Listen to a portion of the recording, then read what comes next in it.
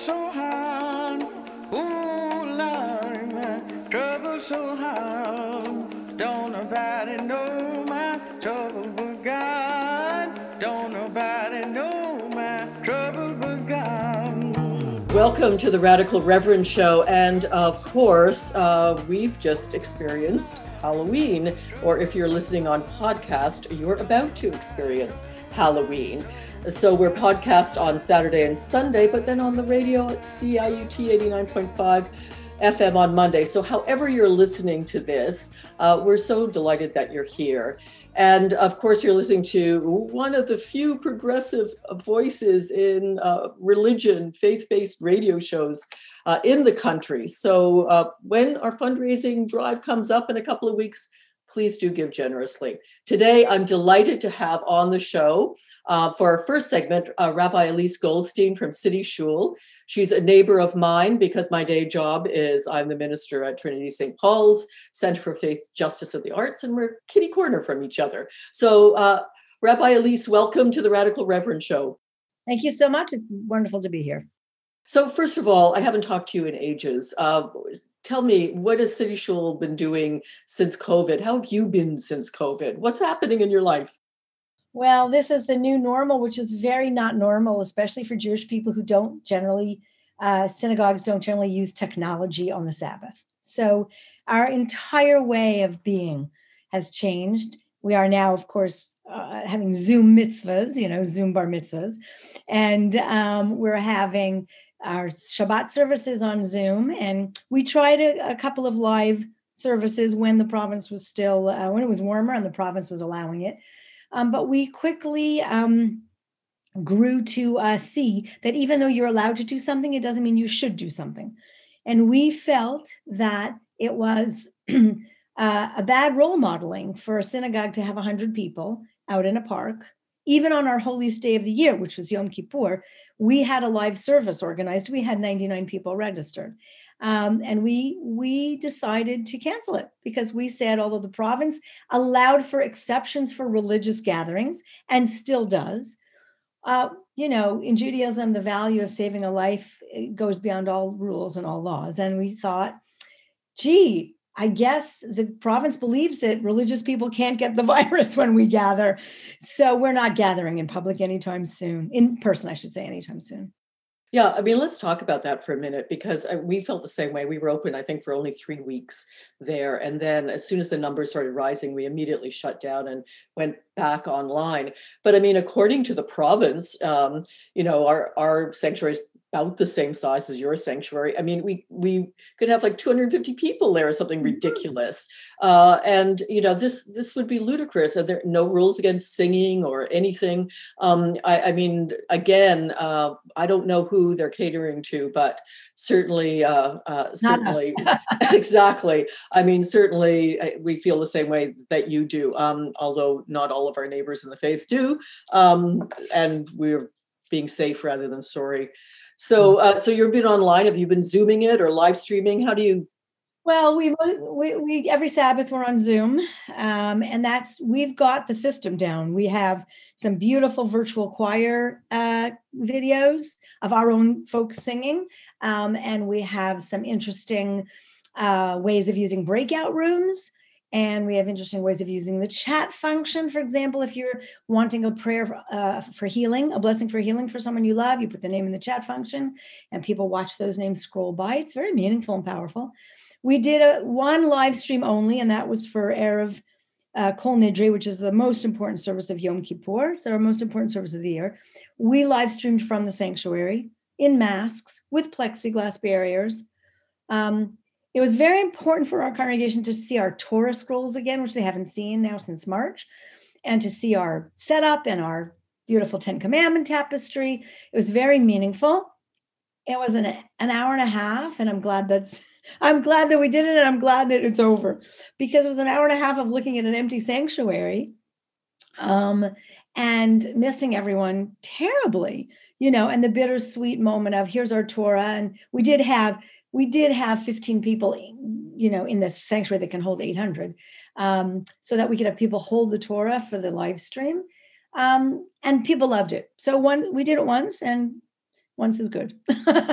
Yeah, I mean, we've been doing live streaming, we've taped, and now when we have a guest preacher, we're going to go to Zoom and try that out as well. So, I mean, we've kind of done a mix. And I think at the end of this, we're going to vote and just stick with one.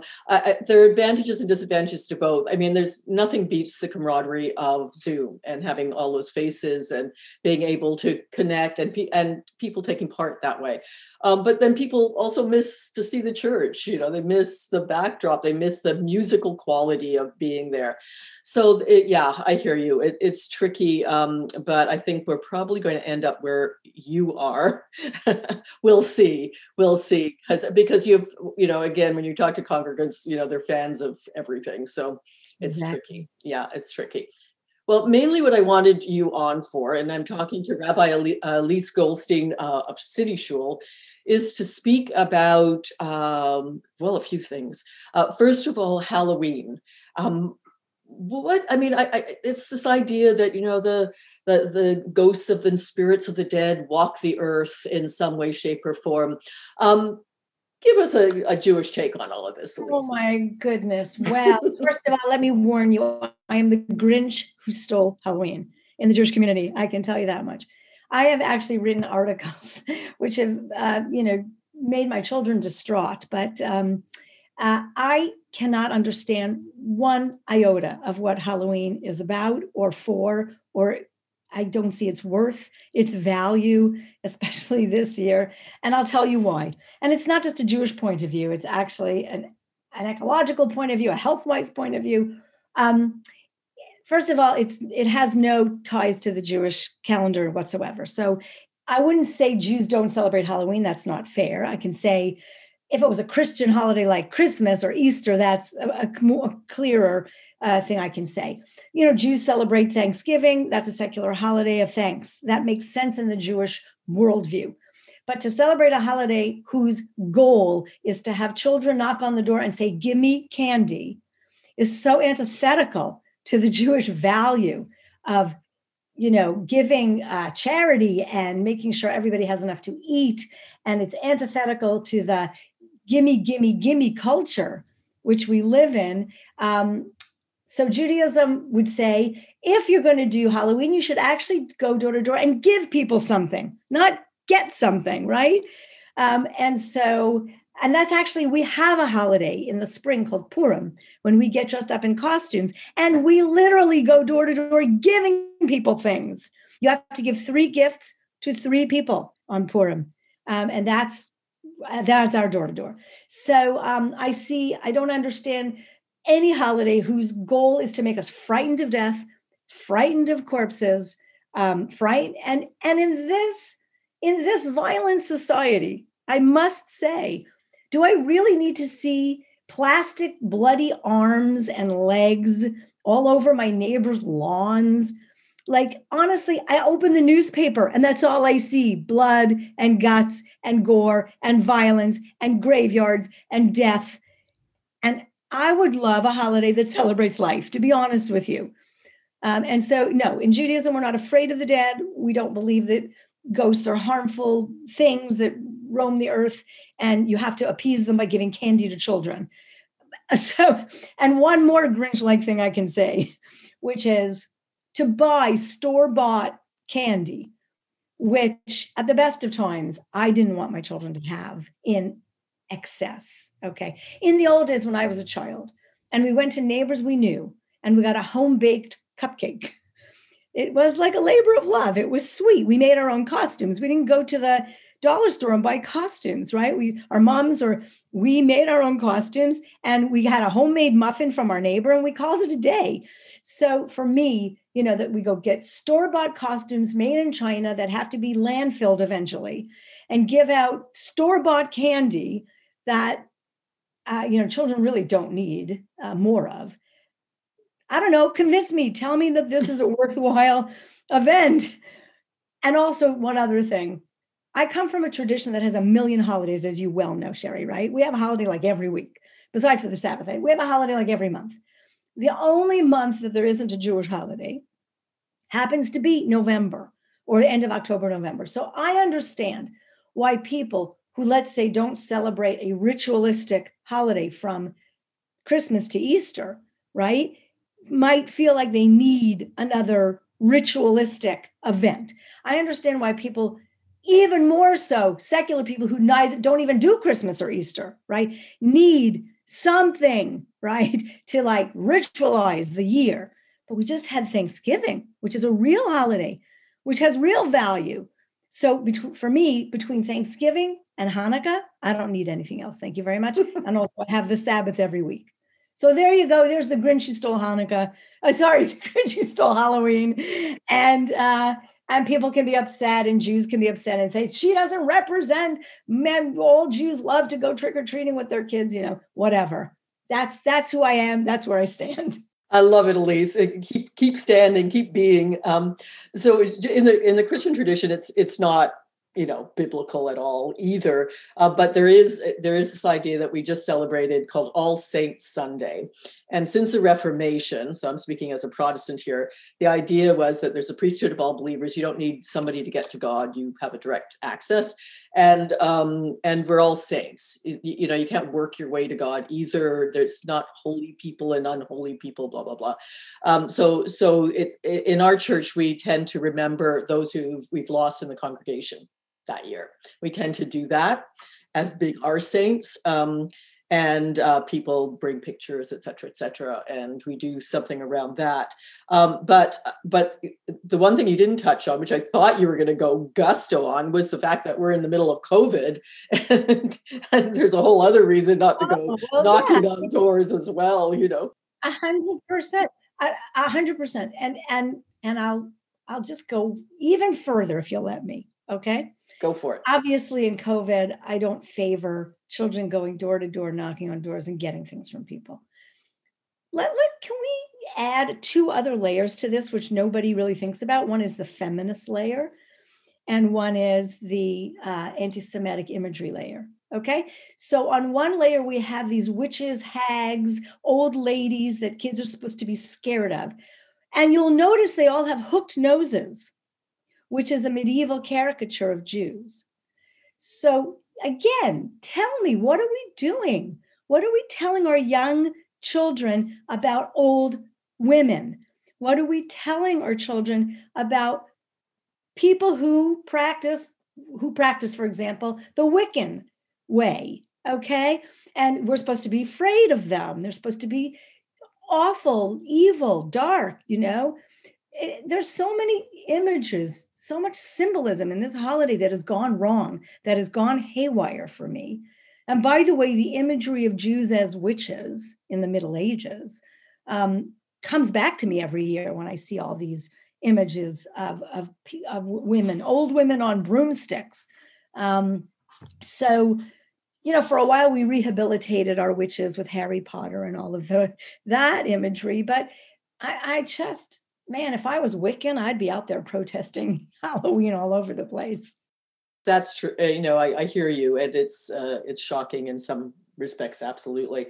Let's talk about some of the beliefs behind it, though. This idea of ghosts and spirits, and even after death. Talk to us about the Jewish idea about afterlife, ghosts, etc. Sure. What's there? Sure. So it's actually very complicated because, as you know, first of all, it's very hard to say the Jewish belief in anything because there's Orthodox Jewish belief and there's Reformed Jewish belief, and they're often different. Although we're one community, we're not different religions, we're different sects with different beliefs. So generally, Judaism doesn't have a lot to say about the afterlife because we're a very this worldly religion. So, for example, you do good deeds in this world, not to get into the next world, but because this world is the only world we know is real. So we better be good at right now. What we can see in front of our eyes is what Jews really concentrate on. So we do believe that the soul lives on. We believe that the soul, returns to God who gave it. God, in a way, is the great storehouse of all souls. And we name our children after the departed loved ones we have. And in that way, we believe that the soul of the loved one lives on in the child that it's named after. But we don't have this system of creatures roaming the earth, who look like zombies and or white Casper the Ghost types. Now, in Jewish folklore, of course, there's There's the Dybbuk, which is like a demon. And there's the golem, which is like that clay statue that comes to life, a Frankenstein, if you will. So we have like great Jewish literature and folklore about these scary tales. We have Jewish scary tales or campfire tales or whatever. But it's not, I wouldn't say it's something that we concentrate on, and it's certainly not normative. I wanted to say something about you said that your community uses this time to celebrate the lives of those who have gone and to remember them with pictures and a service and photos. And I love that. And if that's what Halloween was about, really out there in the world, I'd be so much more comfortable with it. We Jews have 4 times a year that we do that. We have memorial services called Yizkor, and one we just passed on Yom Kippur is the biggest one of the year. So again, I wish that was what this ritual was about, and it wasn't about scaring people and giving them candy. I love that idea that our loved ones who are gone live on with us in ritualistic and real and manifested ways. Speaking, of course, to Rabbi Elyse Goldstein here on the Radical Reverend Show. Thank you for tuning in. We're talking about Halloween and, all of that. But I also wanted to talk to you about end times, the apocalypse, because this is very much, we're living in a pandemic. We've got a climate crisis. People are thinking, I believe, about death the way they don't maybe normally, and we have such a death-denying culture, it's always a mistake, an accident or a mistake. It never seems to happen naturally. What about this idea that there is going to be an end time for all of us? Maybe say something about that. That's also a very good question, because again, Judaism doesn't say a lot about that. We are waiting for the Messianic era to come. As you know, Jews don't believe the Messiah has come. And that's true across all the Jewish sects, Jewish denominations, I should say, not sects. And so we're waiting for that better time, that Messianic era. And we do in our prophets, of course, have the end of days, that image of the end of days. And for us, that's the time to come, which is the better time. And so we don't necessarily wait for some great Gog and Magog, end time warfare battle. We don't have an antichrist notion in Judaism or image or character.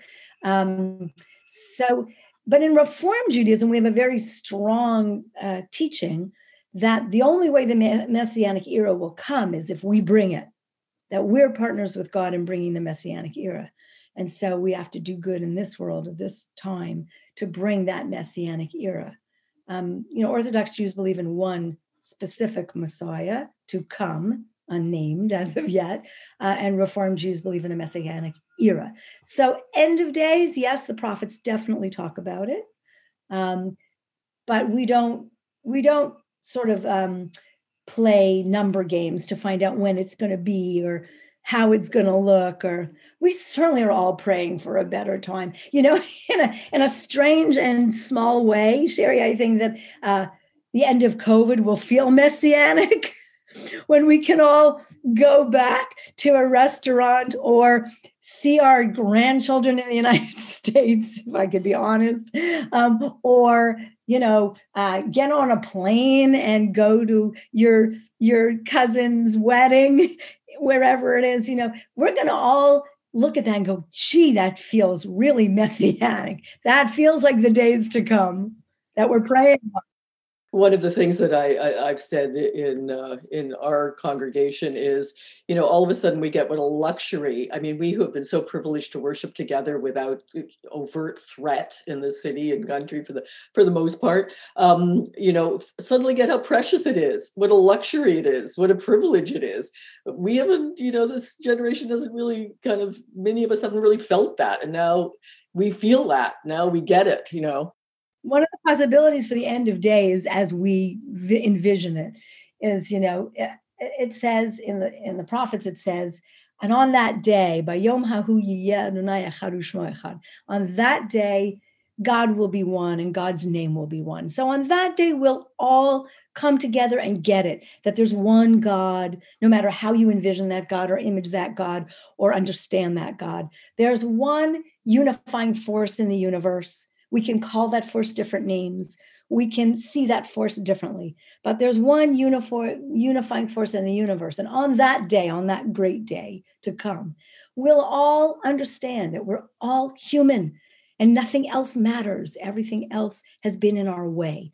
And so if the learning we're taking from this COVID reality can get us closer to that understanding, if we can in COVID finally see our basic humanity, which is what unites us and doesn't divide us, then maybe we're going to come closer to that great day.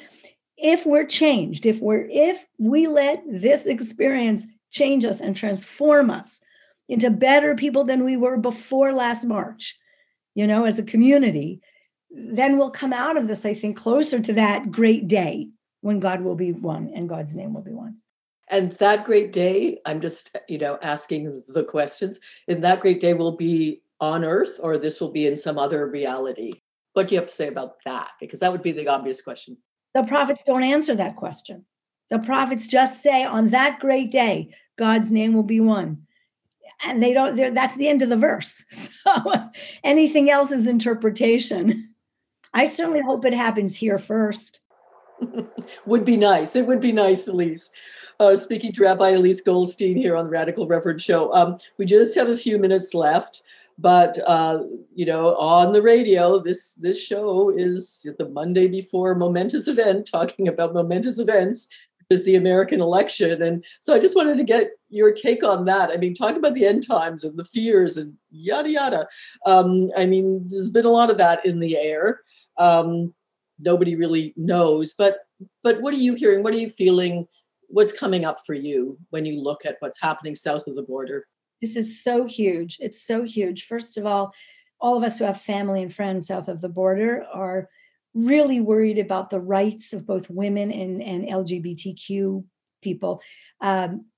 So deeply worried about what a wrong turn in this election could mean for those people we love and respect. And even if there's no one in our lives who is a member of either one of those communities, as a decent human being, we have to reach out and say, we have to protect those rights with whatever we can. Even here in Canada, I'm reaching out to my colleagues in the United States, in whatever way I can support them should those rights be under attack. What way can we be helpful?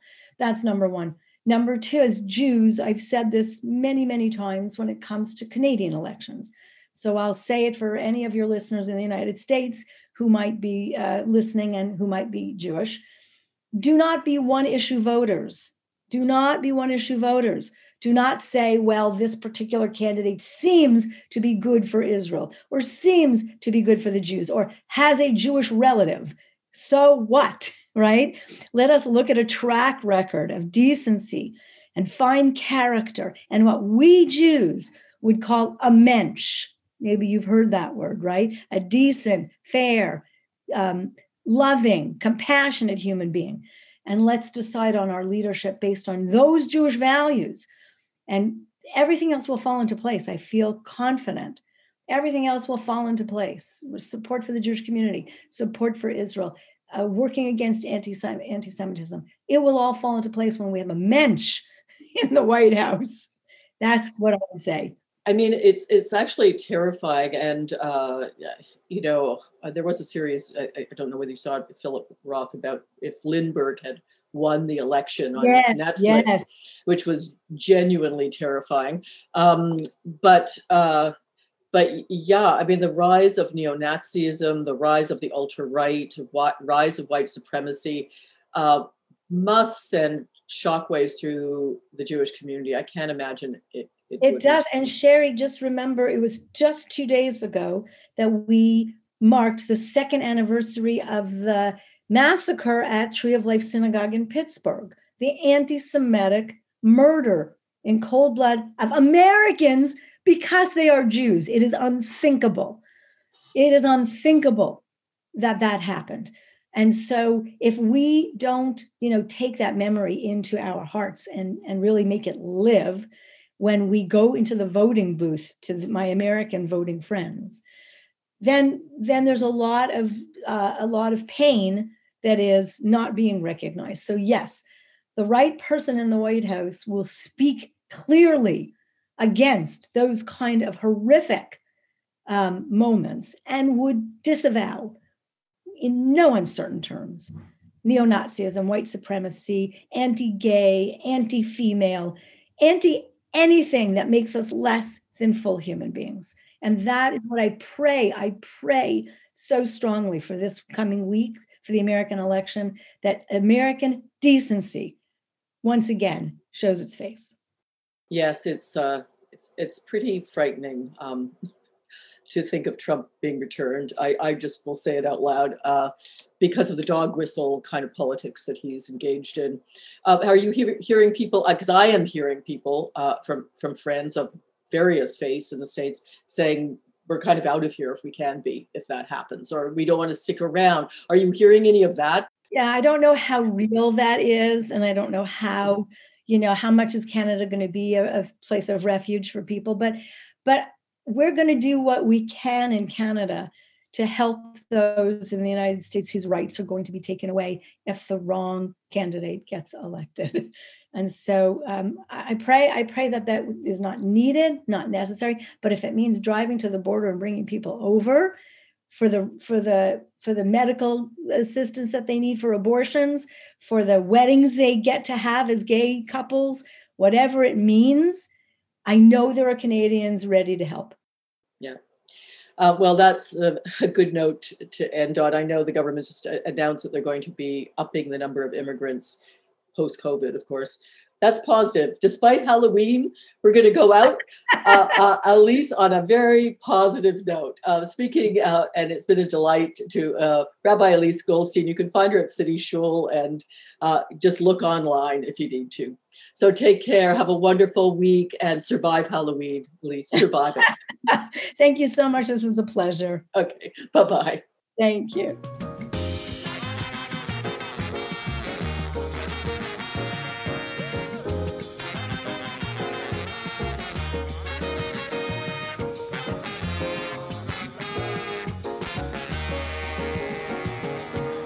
Welcome back to the Radical Reverend Show. And of course, today we are all about, well, not all about, we're going to talk about other things too, but we're certainly somewhat about Halloween because it's either just about to happen if you're hearing this on podcast, or it's just happened if you're listening to it on the radio on CIUT 89.5 FM. And just a note about that, we're coming into our fundraising season at CIUT, and being the only alternative radio station left in our GTA, please get ready to give generously.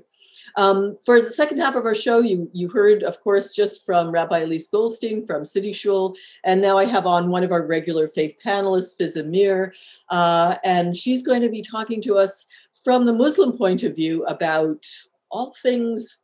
I was going to say all things death, but that sounds so depressing. But I will start with all things Halloween. So Fizza, welcome to the Radical Reverend Show again. Yeah, thank you. Thanks for having me. It's always fun. So in the Muslim community, talk about Halloween. How's Halloween viewed? What do you think about it? What do you do? And I know there's, more than a billion Muslims, and you can't speak for everybody. And Elyse made that point. But in your experience of Islam, what's the take? Well, I guess it's, historically, if it depends on what you believe the roots of Halloween are, right? So I guess if you see it as have origins in sort of say satanic worship or anything like that, then people would say that no, this is not something we should engage in. So yeah, definitely there's a group of people who believe that. And I guess like for me also, we didn't really take part in it just because it's just not really anything of our tradition, right? So growing up, it's not really something that we did. But yeah, now it's like, it's about candy, I guess. And Halloween is canceled this year, unfortunately. But it was a time when our neighbors could come around and, you get to chat for a little bit. So from that angle, I can see that it's just fun for people. But it does bring up these bigger discussions about what we believe about the unseen and the afterlife, and what are our belief systems around that, and how much do those belief systems really impact how we live right now, right? And I think those are important. Did your kids dress up? They did. I'd say the youngest one more. Like my youngest my older ones always tell me he got the best childhood because we were all really lax parents and we were all invested. And, his older sisters are quite a bit older. So they also played a sort of a parental role. So yeah, he did. I think he did Black Panther last year. And Ninja is always a go-to. But yeah, I guess in some ways we don't really do like the ghouls, right? There is an element for us that feels like too real about that world and not something that we really want to emulate. So yeah, I guess there is a conscious decision to sort of stay away from that, because why is that something you would want to perpetuate, right? So yeah, we've never done kind of really gross faces and serial killers, and we've sort of stayed away from that whole realm because there is something for us that's very real about it.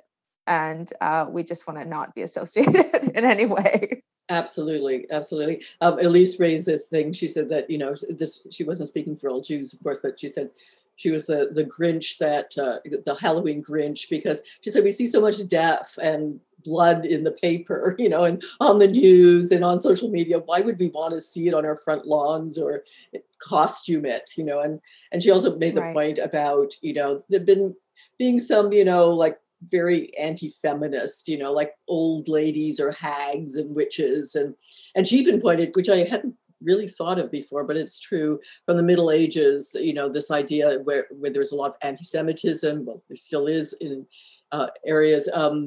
And she said, this idea of the hooked nose witch was a way of targeting Jews in Christian countries. So yeah, I get it. I mean, yeah, why be ghoulish? The world is ghoulish enough.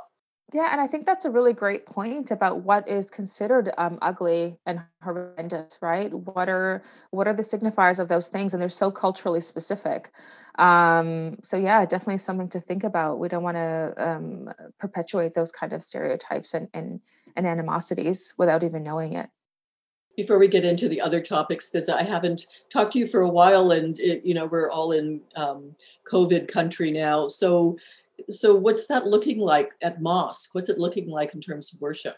What's happening in the Muslim community? Yeah, I mean, the mosque that I go to, I did attend in the summer where they had limited capacity, and you have to register ahead of time. I went to a few sessions. I was really apprehensive about it. I kind of felt it was an unnecessary risk that people were taking.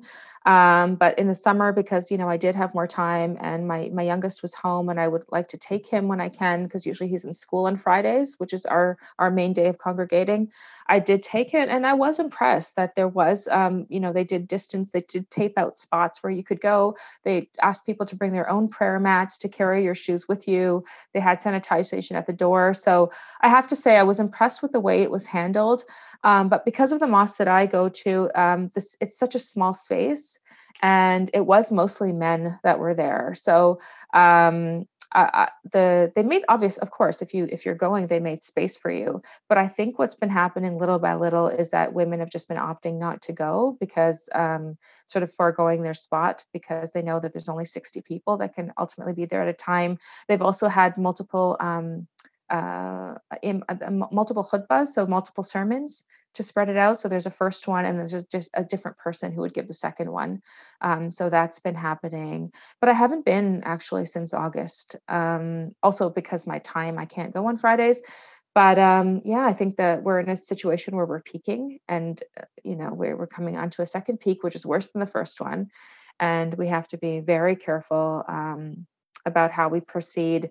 From what I know, from just what I see online, the mosques are continuing to do as they did. I don't think they've increased their capacity. They've not allowed seniors to come and children under 10 to come. But also that keeps women out too, doesn't it? Because they're the caregivers, and if their children can't come, they won't be coming. Has there been an online version? There is. Yes, they do live stream. So people do generally watch when they can. And you still have at-home worship? Yeah. Ongoing. Yeah. exactly. Yeah. And you're all good, and that's good. Speaking to Fizza Mir, who's an activist, professor. Well, yeah, well, a student, not quite a professor yet. well, A student, okay, yeah. but you are a teacher. You are Yes, a teacher, yes. and well, you're a professor, just not. That's not your official title yet, but you'll get there, Fizza. We know you will. Thank you. We know you will. And so let's get back to talking about Islam and, first of all, and death and afterlife. Again, what are some of the teachings around that? Yeah, I mean, we do believe that there's multiple stages of existence. So death is not the end, right? We do believe that there is a time that you're waiting for the last day to come where God will decide where you go, right? What your ultimate eternal fate will be. So of course there's fear around death as being an end of this life. But it was very interesting that I listened to a talk about a week ago, where the imam was talking about birth, and he said, the difference is that when you come into this life, you're crying, but everybody else is joyful, right? Because they know what's coming for you. Whereas, when you leave this world, often you are in relief, and everybody around you is crying, right? So there's this sense that if you've done good, if you've lived a life of a principled life where you've tried your best, that you really don't have anything to fear, right? What's coming is actually going to be a relief. It's just going to be another stage, and there's nothing to fear. And that's not necessarily how I was brought up, but that's kind of where we're going towards. And the more I do my own readings and analysis, I believe in God's mercy. I believe in God understanding that we are trying, and really the blessing and the dignity is in the effort, right? And in terms of ghosts and spirits that walk the earth, is there any thought about that? Yeah, well, we believe that humans are not the only creation. There's also an unseen creation that we call jinn, right? And they're made of fire. And there's our belief system is that Satan himself was a jinn, right? And not that jinns are all evil. It's just another creation that is made. Humans are made out of clay, and jinns are made out of fire. And there are jinns among us that we don't see. They may live in our homes. They're just going about their own daily business and don't interact with the human world, right? And it's also discouraged to interact with them just because it's a realm that we're not aware of. We may interact with somebody who does not mean good for us. So there is evidence, and it's interesting because when we always hear stories about our ancestors and our family back home, it seems like everybody's had some kind of encounter with jinn. I actually believe I have when I was very, very young. I don't like to think about it, but I believe that I feel like I have, and the more I think about it, I was like, either this was my imagination, but I hear so many stories of my father talking about things that he's encountered, my mother-in-law at a young age feeling she's encountered things. So I guess there are glimpses into that world every now and then. I don't know if I wonder either it doesn't happen in North America. Of course, there are jinn everywhere around the world, but I wonder if we're just not in tune with that part. Like we just don't slow down. We're not as connected to notice. So I'm always curious about why we don't hear as much about it here. But we certainly hear about hauntings. Yes, true. You just have to turn on your TV and there'll be a million movies about hauntings and ghosts and spirits. That's true. So is there, and from what you've said, this thought that, they're there and they don't, and then sometimes you have these glimpses, is kind of beautiful. I mean, I think especially children seem to be more open to other realities than adults are at times.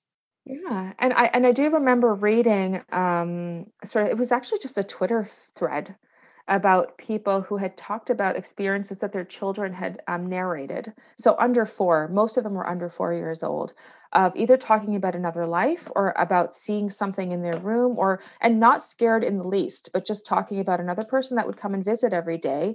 And of course, the parent is freaking out of, well, what is this child talking about?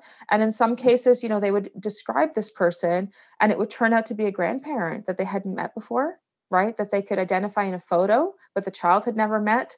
So yeah, I think there is sort of a perception that we lose as we age. that young, that children still have. Yeah. So let's talk about something else, and that is end times or the apocalypse. Or, I mean, we're dealing in the middle of a pandemic here, and everybody's quite rightly concerned and a bit afraid for their own and their family's health, but also the climate crisis, really, and the sort of the tick-tock of that clock, which governments don't seem to be listening to at all or doing much about. Is there a sense in Islam about the end of the human species? Is there a sense of a final reckoning for everyone? Is there something like that in both the Quran and also in the practice? Yeah, I mean, we do have the signs, what we'd call the signs of the last day, right? I guess what concerns me about those is you can find those signs if you're looking for them, right? But I guess, but also I can see that, right? We can see a real degradation of everything right now. But a beautiful hadith that I draw on, where that I often draw on, is where the Prophet, peace be upon him, had said that even if you feel the last day is coming and you're about to plant a tree, continue to plant it. Go ahead with that action. And I think that is something that we all need to increasingly draw on, to not get into this area of despair and hopelessness. And you're right, like the end of the planet, I think every day we see more information about how the ice caps are not freezing this year, how whatever we thought was going to happen is actually happening at a much more accelerated pace. And it is easy to fall in despair. And I think the goal is, again, to think about our effort, right? What are we putting in? And some of the signs are quite clear, where there's rampant killing, where actually the leaders are the most corrupt, where your leaders will actually be the most corrupt and unaccountable of everybody, right? And where human life will be worth nothing. So a lot of these signs, where, I guess we could say have been happening throughout history, are just so exacerbated right now. Yeah, they are. And it's interesting. I was just speaking right now here on the Radical Reverend show, if you're just tuning in, with Fizza Mir, who's Muslim activist, teacher, and member of our regular faith panel. I was speaking in church that every generation of Christians has felt like, in a sense, they were the last. From the very beginning, they were being tortured and killed and didn't expect that they might live. And then there was the bubonic plague. In my own experience, there was the nuclear weapons and possibility of nuclear war. I mean, every generation has kind of dealt with these fears in different ways. But it seems a little bit closer to home right now. So I think that's why people are talking about it. Are your kids talking about it? I'm always interested, because, I mean, I remember thinking as a kid that I might not grow up because of nuclear weapons. And that was hearing my adults talking around the table. And I'm sure they didn't mean to have that effect on me, but they did, and the news that you would hear then only on television. But what are your kids feeling? Yeah, I think there is a sense of, why am I studying? Like, what are we really working on here? And reassessing whatever you thought your future was going to be, like even in very practical ways, making decisions about our home, where we live. A lot of time we thought it would be more, because we were commuting for so long. We're just outside we're in the GTA. We thought, should we just live closer to the subway line so all of us can commute? And now we're like, no, we actually have land, and we may need to, we have a backyard. We may need to grow crops to survive, right? We just don't know where things are going. And these are conversations that we're having. And I guess you're right. There was a time where we thought, okay, maybe humans won't survive, maybe our generation won't survive, but the earth will be here. So even if something, a nuclear an incident was to take place, sure, it might wipe us all out, but there will be a new generation. And I think the difference now is that, wait a minute, like there may not be an earth, right? There may not be anything beyond us. And it is scary for young people. But in some ways, I think, the blinders of capitalism have been taken off. They can see that they've just been used and been told that you get this education and you'll have this career and you'll have a good life. And I think a newer generation, it's kind of remarkable in all of the movements and the uprisings that are happening, is that no, they're not falling for that anymore. And they don't want that. They don't want that. They understand that life is beyond materialism, that life is about relationships and what kind of the quality of life is not what we've been sold through a capitalist lens. So that's kind of beautiful. I hope it's not too late. I think about, I remember listening to Naomi Klein saying that, there's no room for despair. If you think that this is the end, then just, go away, go live in your hole and do what you need to do, but don't bring that negativity, because the rest of us are going to fight. And I'm paraphrasing, but I remember her saying that, and I thought, yeah, that is the attitude we need to proceed with, and I think young people really are, which is amazing. It is amazing. Speaking to Fizza Mir, Muslim activist here on the Radical Reverend show, and we have to. I've asked you this before, Fizza, and we've had conversations, but of course I have to ask again, because all over Twitter after the attack in France has been this discussion about jihad again. So tell us, please, about what jihad's really about. Yeah, it's frustrating. Of course, it's horrible. Like all kinds of, it's horrible to see. It's horrible to witness what's happening. It's horrible to see the aftermath of what's going to happen to people in France. But yeah, for us, jihad is a struggle. It is an internal struggle. There's a clear, I don't know if it's a hadith or ayah in the Quran that says the greatest jihad is to speak truth to a tyrant ruler. That is considered the highest form of jihad. So speaking truth to Trump, to speaking truth to the Saudis, when your life is on the line, when your well-being is on the line, is the highest form of jihad. So we definitely need more of that. We need speaking truth to what's happening around us. It's horrendous to see. But again, I think that, things are contextualized the way that the West wants them to be. We don't see the murders and killings, and we didn't see any footage of the two Muslim women that were stabbed under the Eiffel Tower. Violence is just out of control. And I think we have to get better at looking at who the real perpetrators are and how they're setting communities against each other and speaking about that. Absolutely. And also, I think, we who are people of faith, of different faiths, and I said this, is we have to look at our own too, and be very aware that the truths of our faith come out, and not the distortions. So I've always felt a part of my call to speak about Christofascism and to speak about the Christian right and how that is not Christian and not right. And again, it's a call upon all of us, because certainly true terror has been perpetrated by all of our faiths, and it's not acceptable, and it's not faithful, and it's not representative. So that just has to be said. Let's talk about tyrants in our minutes left, because this show is broadcast on the radio on the eve of a momentous election. It feels like the most momentous election that I've experienced south of the border. And there's all sorts of violence attached to it. People are talking civil war and reaction, and no matter what happens, there's going to be a struggle. And this is following the incredible uprisings of Black Lives Matter that had some effect, but not nearly enough. When you look south of the border, when you see what's happening down there, what are your thoughts? It is very scary. Obviously, America sets the tone for what's happening all around the world. And I would agree that it's hard to see beyond. I'm obviously want to be hopeful. I'm reading, thank you to Black Lives Matter for teaching me about abolitionist thinking and frameworks and looking in that way. I think even if we don't have a Donald Trump government, it's still going to be a pretty horrendous government. So I don't know. I want to be hopeful and think that we can build in community.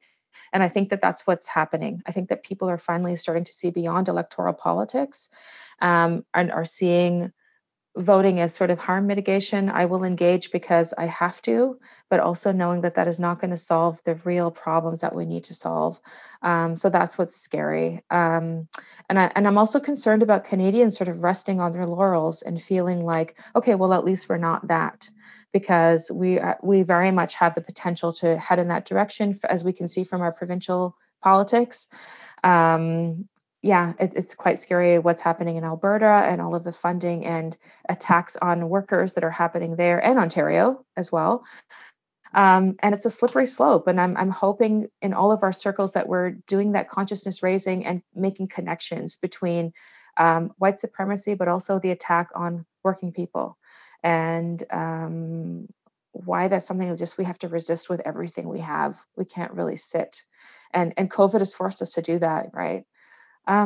I don't know. I wish I could be hopeful. I am hopeful in the movements. I'm hopeful in the generation that seems to be fearless, right? And my daughter showed me a tweet that really made me laugh. And she said, this is the generation that will fight police, but can't kill the spider in their room. And I was like, it's so true. It is very true, because I get called in to take care of centipedes. But my daughter was stopped on a public transit by a police officer to show her ID, because the university that she goes to offers free passes for students, and she was told to, not just her, but everybody was on the bus was targeted. And she said, "No, I told them I'm not showing you. I already showed the bus driver. I don't need." And she was talking back to them, and my first instinct was like, "Don't talk back," right? And she's like, "Why? He was practically my age." And I'm like, "I don't have to show him that's not his job." And I was just like, this is a different generation. They're not going to sit back and take things. And that's hopeful. I find hope in that. Truly, there is hope in that. And again, what are you hearing from Muslims south of the border in terms of what's happening to them and the rise of all sorts of hatreds? I mean, I had this conversation with my leftist panel, law and disorder panel about, Trump and Biden, blah, blah, blah. And I said, yes, I get it's lesser evilism, but if you think about being a woman or being LGBTQ or being, Black, you're talking about your personal safety here too. So let's get rid of the tyrant and then let's keep working. Yeah. What are you hearing? Yeah. And I think that's a fear in the Muslim community as well, in that there is a respectability politics that offers a certain safety. And I'm scared of Muslims in Canada and the US of falling back into that, to say, okay, actually, no, we can align with Biden because we're going to be kept safe if we're of a particular class of Muslims. And I hope that we don't fall back into that, because I think we've had a lot of progress in identifying that none of us are safe until all of us are safe, and understanding that all of these other movements that people want to consider fringe are so integral to our own safety and all of our safety.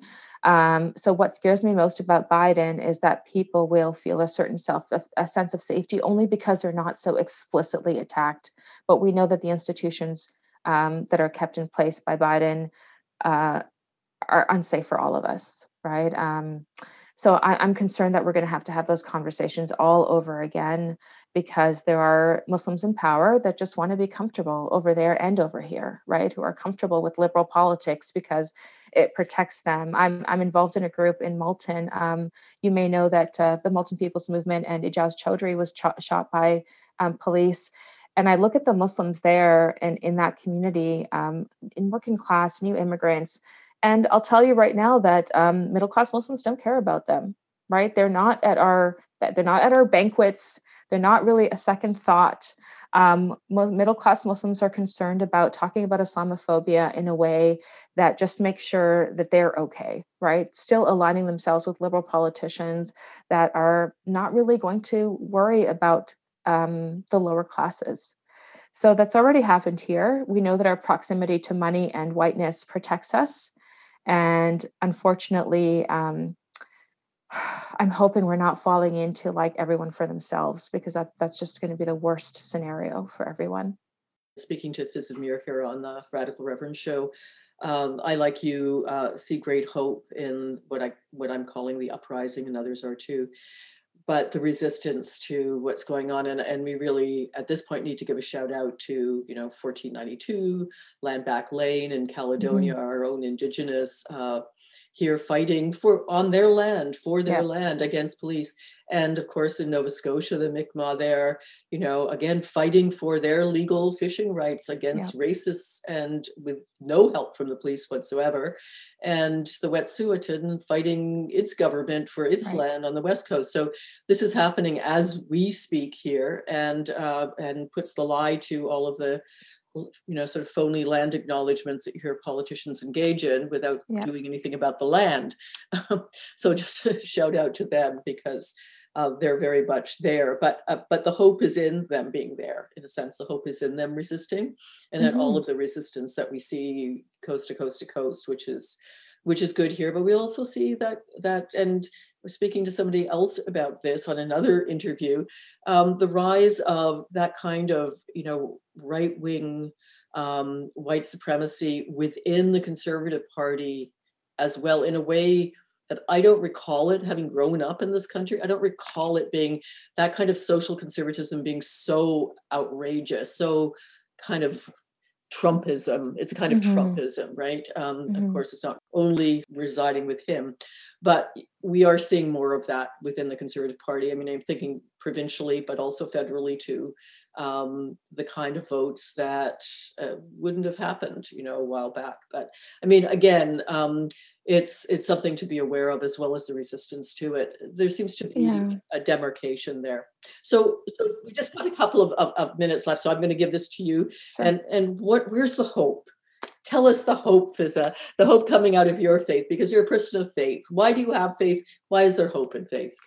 Well, there's hope because I see young people reassessing and reanalyzing and trusting themselves and looking for information and contextualizing what they're told and seeing like the disparities in what they're told and what they actually see on the ground, right? And making their own judgments. And that's so important, because I think we are of a generation that was relatively new coming to Canada, and we kind of were following what we were told to follow. And now it's quite different. And they're also seeing, like you said, about the Conservatives. I think that's very, it's a scary, explicit way that they're proceeding. But at the same time, I feel like the implicit, less direct ways in some ways are more scary, because we have Liberals, of course, as you said, paying lip service to all kinds of Indigenous rights, but then, of course, quashing them every chance they get.